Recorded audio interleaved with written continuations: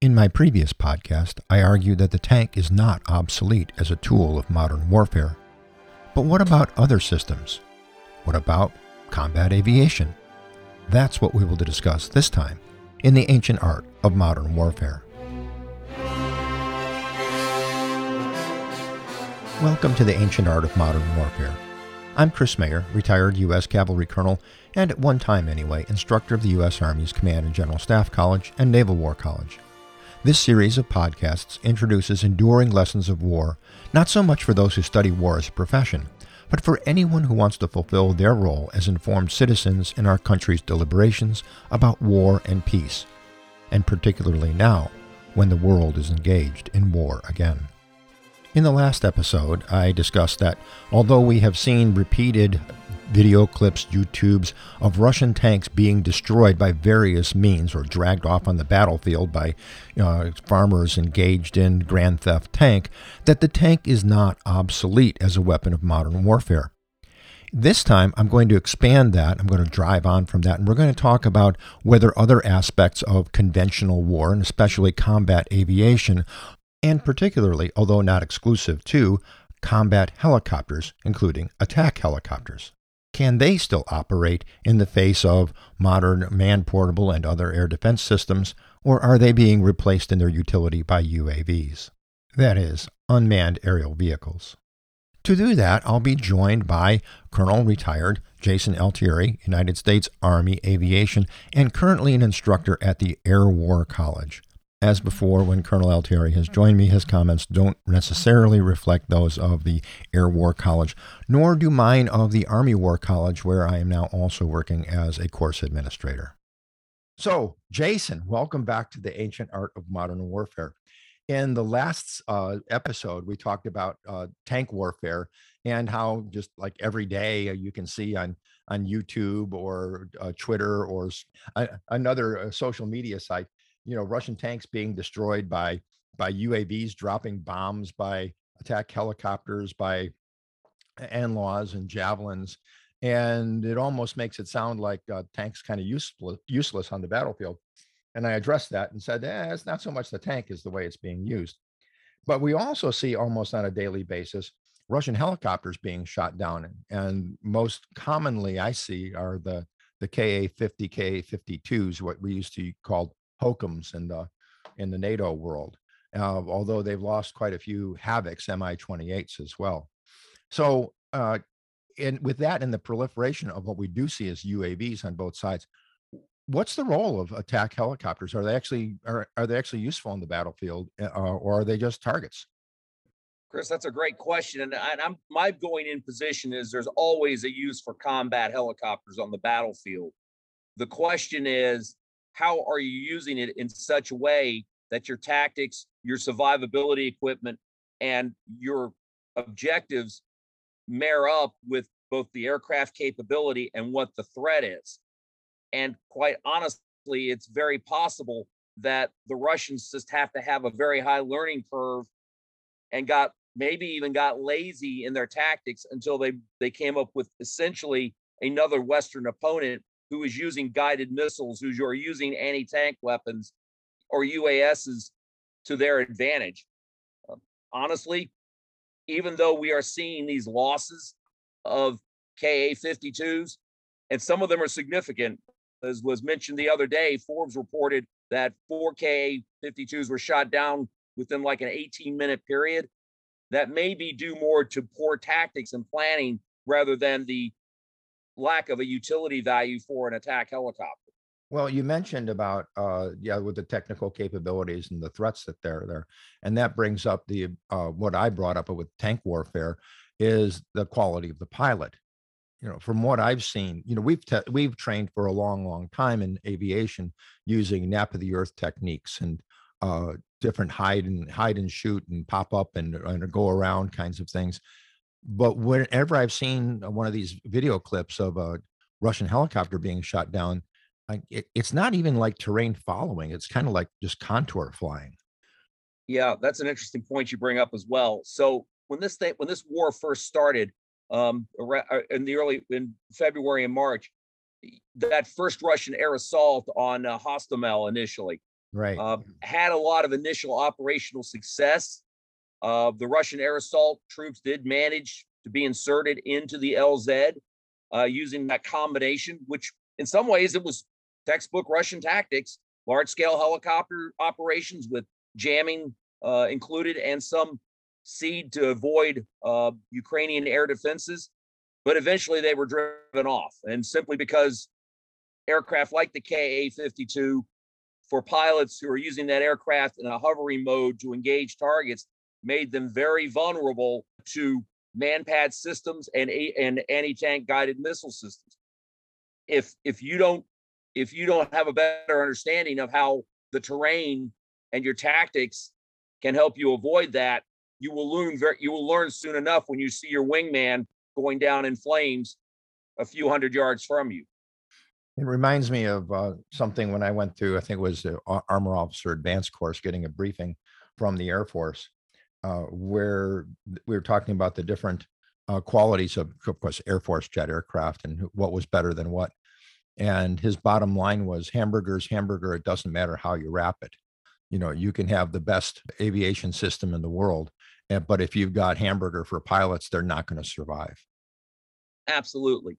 And it's important to remember that I think a lot of pundits who don't either fly attack helicopter or combat helicopters, I'll use that combat helicopter term more often, until somebody develops an engine that can lift a helicopter with the equivalent of tank armor, helicopters are always going to be vulnerable to all sorts of weapon systems.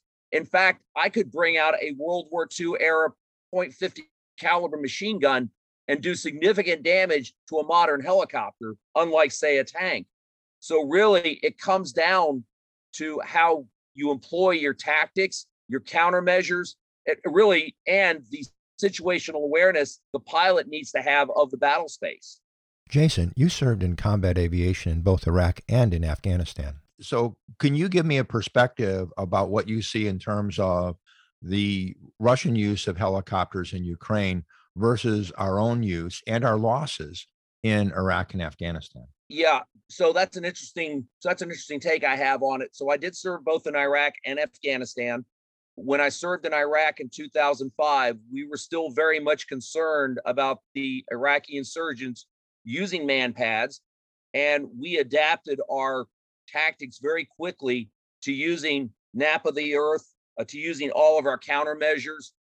Quite frankly, we had to lose a few helicopters to remind ourselves of some of the lessons that we had lost in Vietnam. We had losses in Afghanistan very similar to that.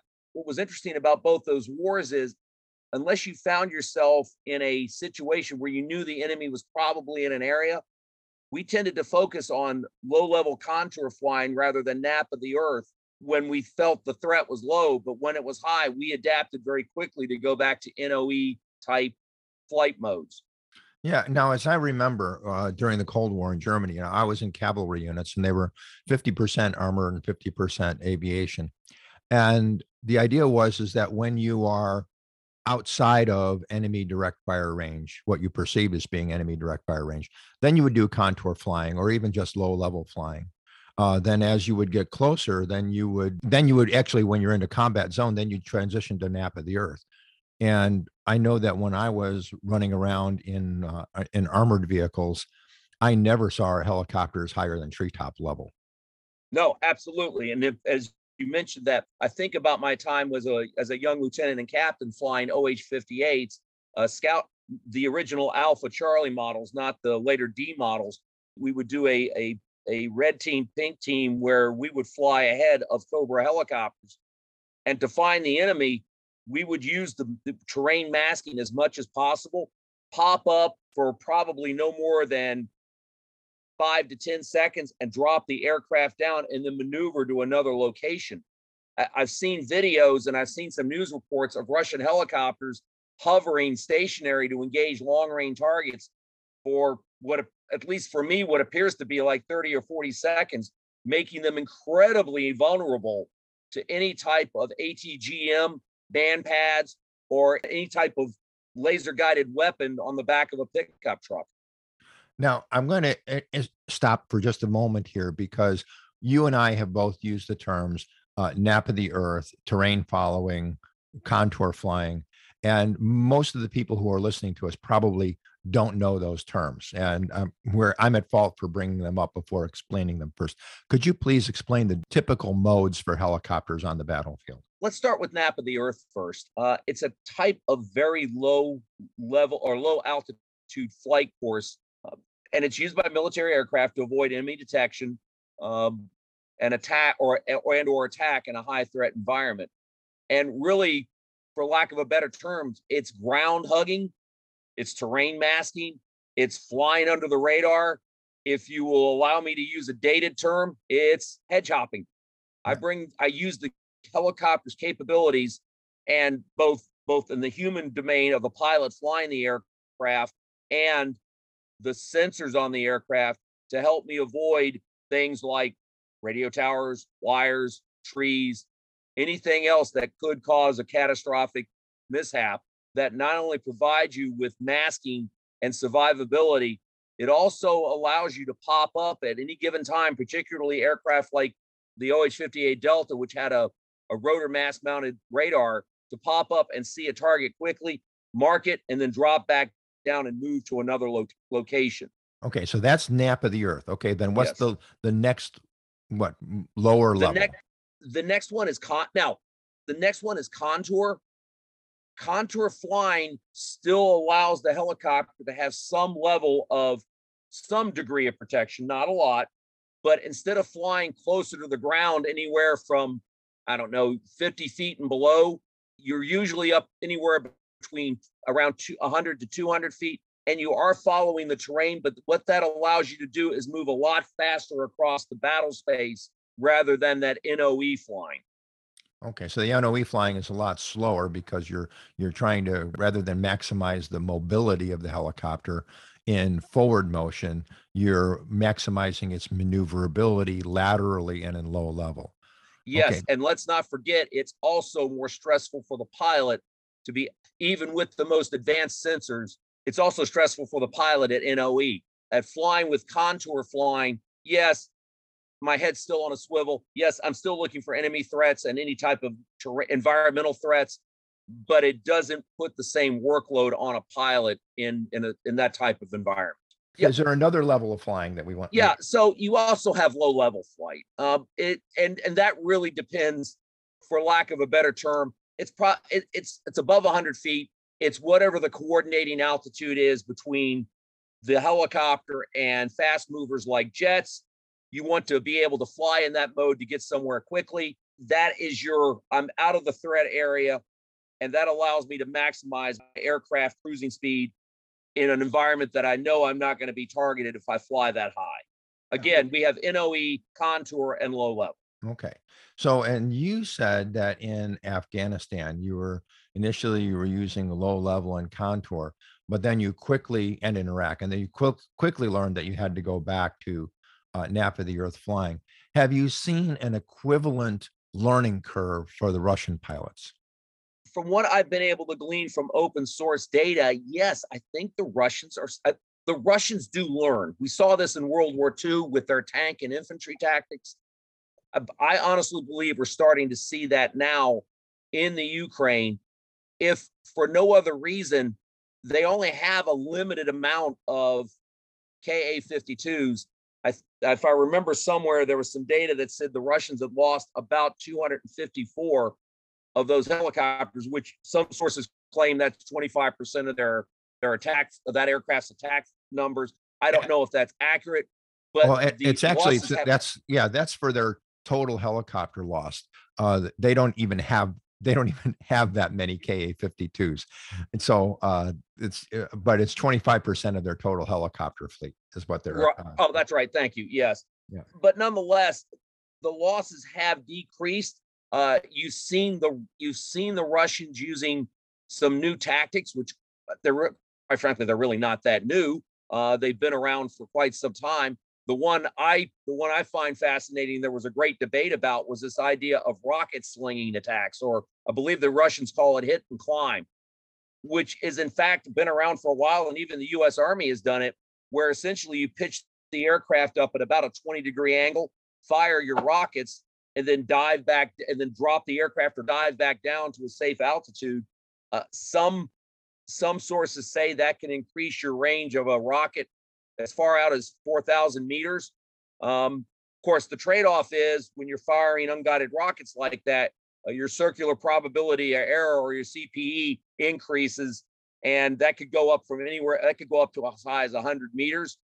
But quite frankly, that's really not bad for an unguided rocket if you're trying to shoot it at an assembly area of tanks or an airfield.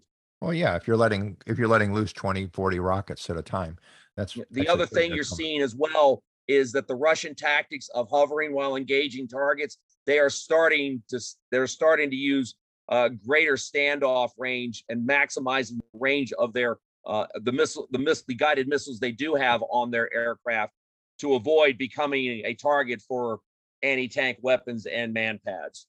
Now, we've also seen that Ukrainians are using, of course, their helicopters too. They don't have Ka-52s, except for maybe a couple of captured ones. They're mostly using armed Mi-8s, Mi-17s, with apparently some success. I've actually seen better low-level flight out of the Ukrainian helicopters than the Russian helicopters, at least in the videos.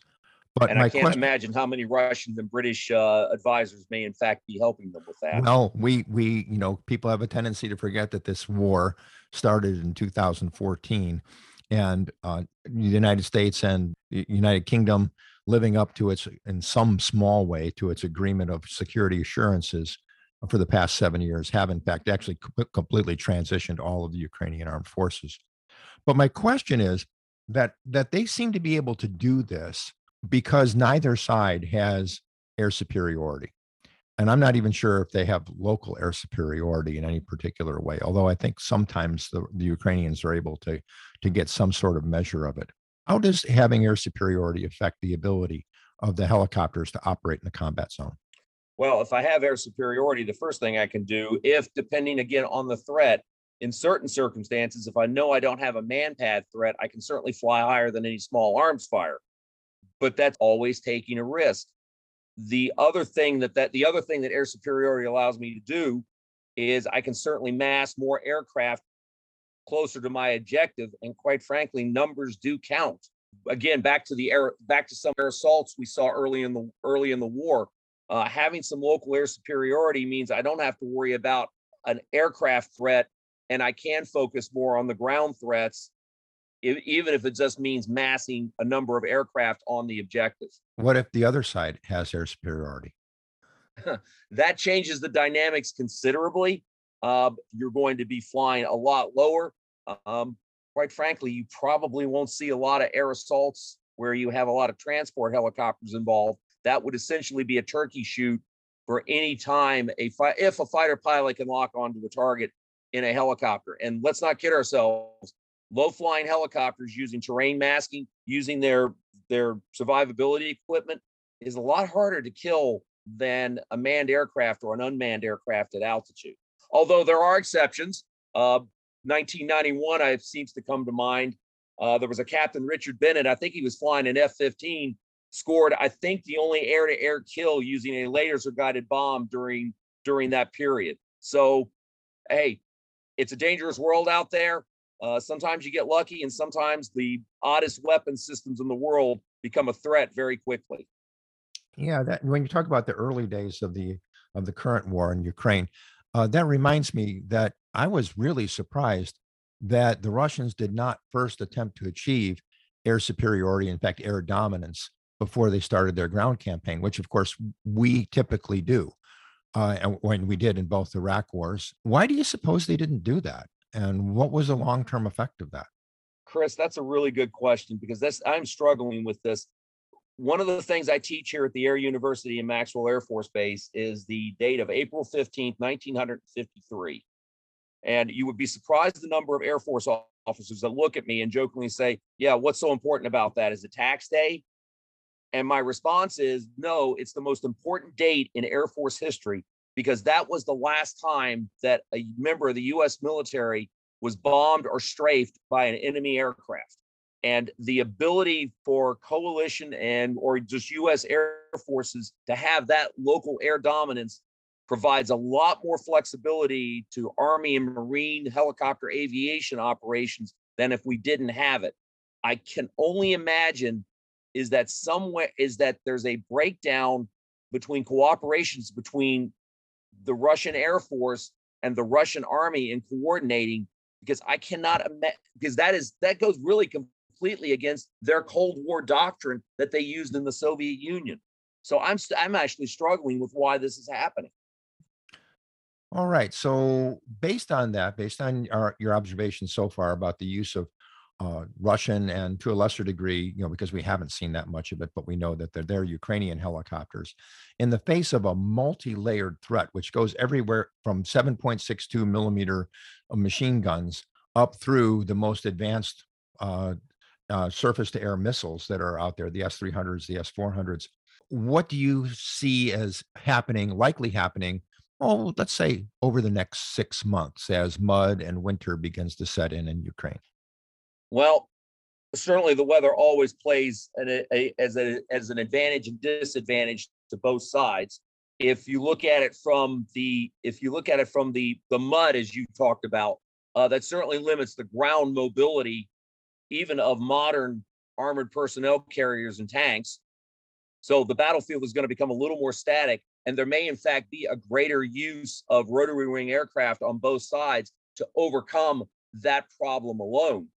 It would also mean, though, if I'm making the assumption that the Russians are learning, and so are the Ukrainians as well, let's not kid ourselves, you will probably see a greater integration of combined arms, suppression of enemy air defenses, more jamming, because those helicopters are going to become more valuable as the weather closes in and creates this, if for lack of a better term, this World War I battlefield that a soldier from Austria-Hungary, Germany, or the Russian army would have looked at in 1917 and said, what changed?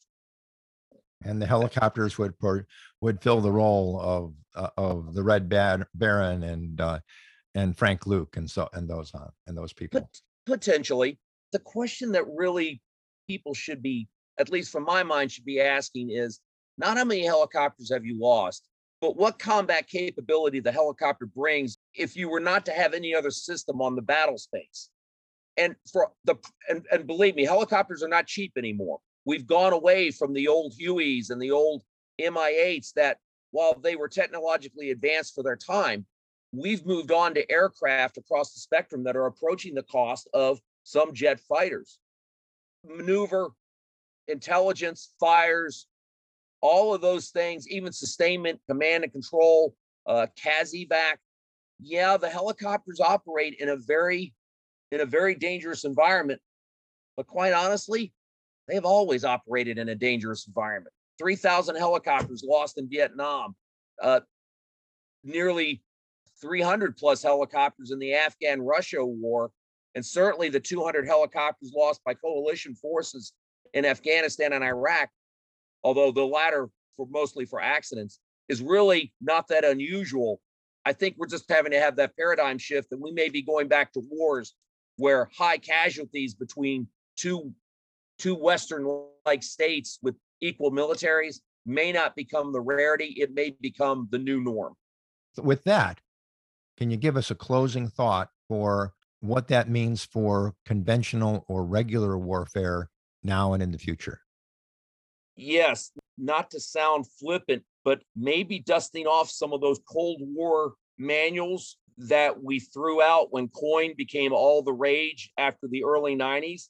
Some of those tactics, those techniques, those doctrinal manuals, taking a good hard look at them, seeing how we can, and many are, by the way, it's not fair to say nobody's doing that, many are, but taking a look at how we can now integrate maybe some of that methodology of the Cold War tactics and operational design and integrating that with modern systems, particularly, I love talking about attack helicopters with manned and unmanned systems combined.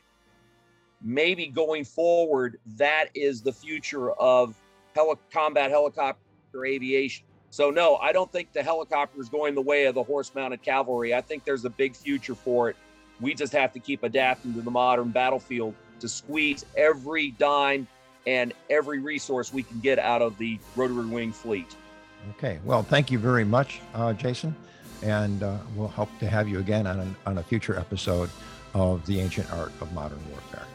Chris, thank you as always. And thank you, listeners, for sticking with us on this podcast. And join me next time where I'll look some more at whether or not conventional warfare is just a one-off in this current Ukrainian war, or whether it's a harbinger of the future in the ancient art of modern warfare.